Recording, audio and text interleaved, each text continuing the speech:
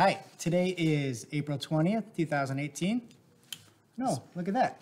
It's time for Marketing O'Clock. I'm Greg Finn, and with me is Cole Soldwish, and we are going to recap all of the important news in the digital marketing world. So let's go.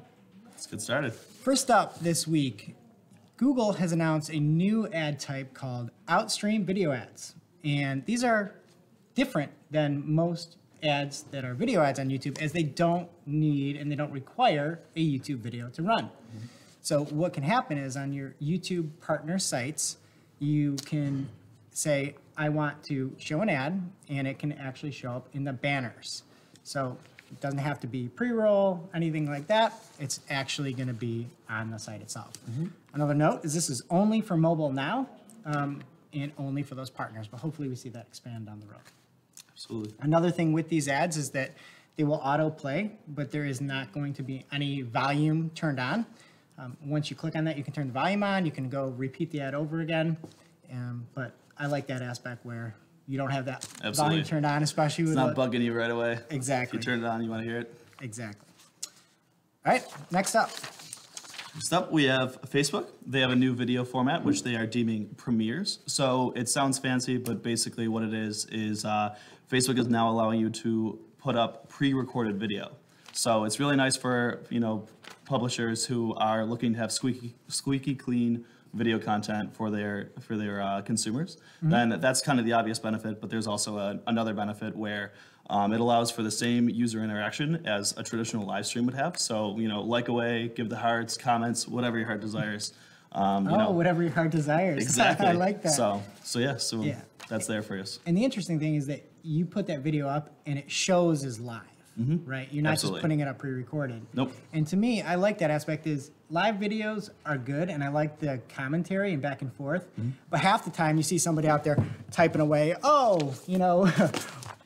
Booger in 716 said, had this comment, and you're just not as engaged. Right. So if you actually shoot that the first time around, and then you go back and say, hey, I'm going to comment as myself, and mm-hmm. here's this commentary, I think it's going to be that much more open. So right. I really like this change.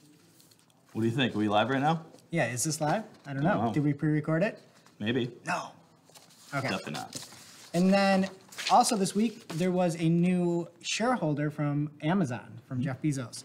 And in there were a couple interesting and just pretty awesome numbers. There's 100 million Prime members at this point, which is just incredible.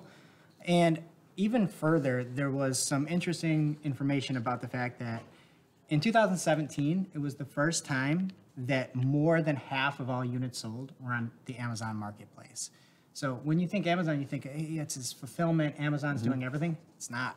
Yep. 2017, it was the first time that it wasn't Amazon selling everything. So if you're not on Amazon, definitely want to check it out. People are selling product. Absolutely. And it's not just the big guys. There are over 140,000 small and medium businesses that are selling on Amazon. And most of them are hitting over 100K in sales, which is pretty awesome for them. What a platform. And then another funny thing is on every one of those letters, he shows what that first initial letter was in like 1996. And it's like, we just expanded outside of 168 employees. And it's like, and now it's crazy. Yeah, so. It's growing exponentially. All right. And now we are on to our lightning round. And this week we've got quite a bit. So first up, Google had announced that if you are showing expired job listings in your schema, you could get a manual action. Mm-hmm. So be cognizant of that. And all of these articles are going to be in the links below. So check those out.